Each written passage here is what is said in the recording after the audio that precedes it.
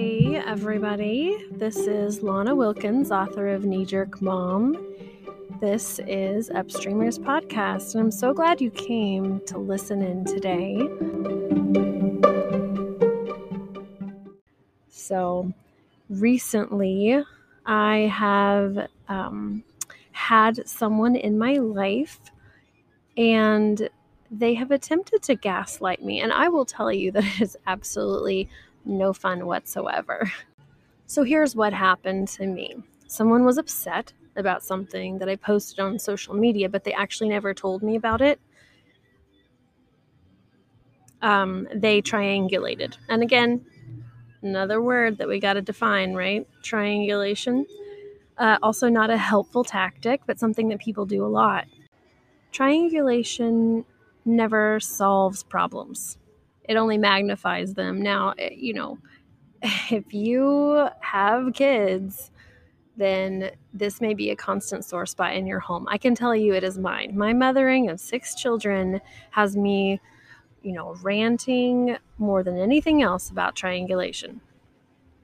One kid arguing with another kid, and then somehow a third kid gets involved, and then somehow another kid gets involved, and then somehow another kid gets involved. And you're like, how is this happening?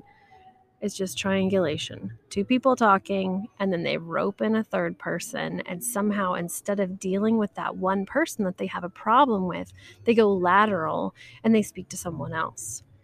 The Bible calls this not triangulation. It calls it gossip. You talk to somebody else about somebody else in a negative way, and that's sin, so not the best. So I see this happen in my own home all the time, and there's days when I feel like I'm taking crazy pills. But back to gaslighting. Someone wasn't happy with some of the things that I had been posting, and instead of talking to me directly, they triangulated and spoke to someone else. And because this individual did not come to me personally, I had to self-evaluate. I heard about it through the grapevine that they were not happy with what I posted and it was bothering them and they thought I was nutty. And again, that's all fine. They can have their opinions of me and, I'm going to believe what God says about me. There was just a fundamental disagreement between me and this person. And instead of coming to me and saying, I disagree with you, I think you're going the wrong direction with this topic. I think that you're not taking in all of the pieces of information that you need to. You're not considering all the facts. Here are some facts. Here's some good sources that you need to look into. And, there have been people that have cited some sources. And, I've course corrected a few times. I've thought, yeah, scripture does say that. I'm a little off. And thank you for sharing that with me. Or, oh, I got the numbers wrong on that stat. Like, yeah, you're right. I misstepped and I'm not above, admitting when I'm wrong. So I appreciate the feedback. Actually, I believe that when people lovingly correct me, then it shows they really care. Triangulation, however, gaslighting, making people feel crazy that maybe what they see is not the truth when it is, and making them feel terrible for believing the truth. Now, that is not a kindness, and I don't appreciate that. I was being gaslighted, manipulated into thinking that there must be something horrifically wrong with what I'm saying because their feelings were bothered. Their feelings were bothered. And I would even be willing to listen to the reasons behind what she thinks and why she thinks it. I'd be willing to hear her story, to try to understand where she's coming from. I'd share the gospel with her. Would I change my mind? I doubt it. I think we're pretty diametrically opposed when it comes to most issues, but that doesn't mean that the conversation wouldn't be productive, that it couldn't be loving. So I think it's always just helpful to remember that it's okay to disagree with people, that God gives us opportunities to hear people, to listen to people that disagree with us. And so it's good to listen to people that disagree with you. It's helpful to understand why they believe what they believe and and find that although we disagree, it doesn't mean there has to be discord and disunity. There's something with each human being that I can probably find common ground with. Because we're humans, because we're all created in God's image. There is something in every person that is worth loving and praising and giving glory to God for.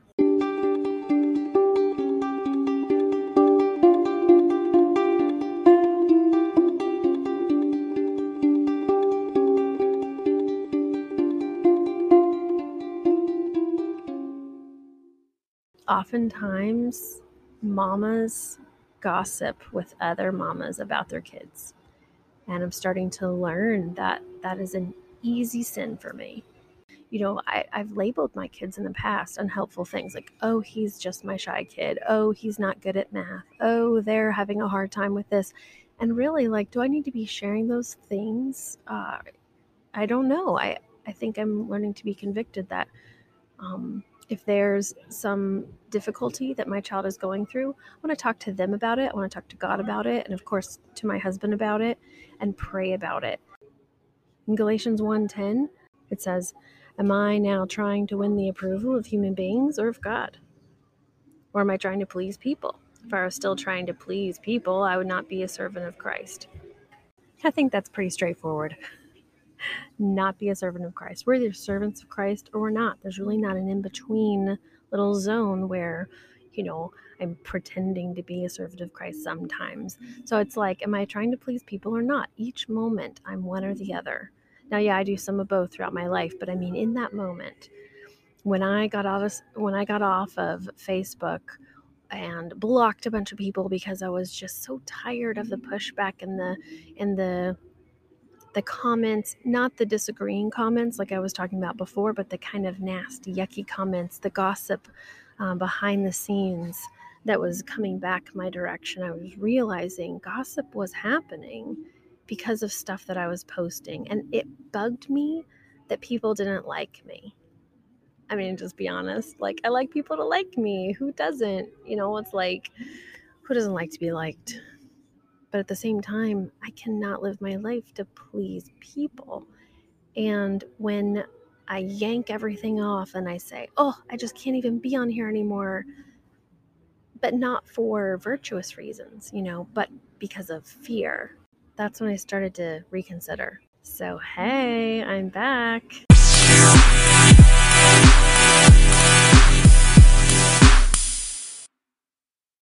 Back on Facebook, back on Twitter, back, and with a renewed sense of hope that when God puts a message in someone's heart and in their life, that responding to that and pleasing the Lord in that, regardless of what people think of you, it's important. You know, when someone tells you they don't like what you're doing, evaluate it in light of Scripture, not in light of that person's feelings. Take their feelings. They can be validated for the fact that they are feeling that, but you cannot make your decisions about whether to do or not do that thing or say that thing based on their feelings. Look at Scripture, see what God says. Are you standing for the truth in love? Man, keep doing it. Are you bowing to someone else's feelings because you're afraid of not being liked? You know, pray about that one. Okay, have a great week, and I will talk to you soon.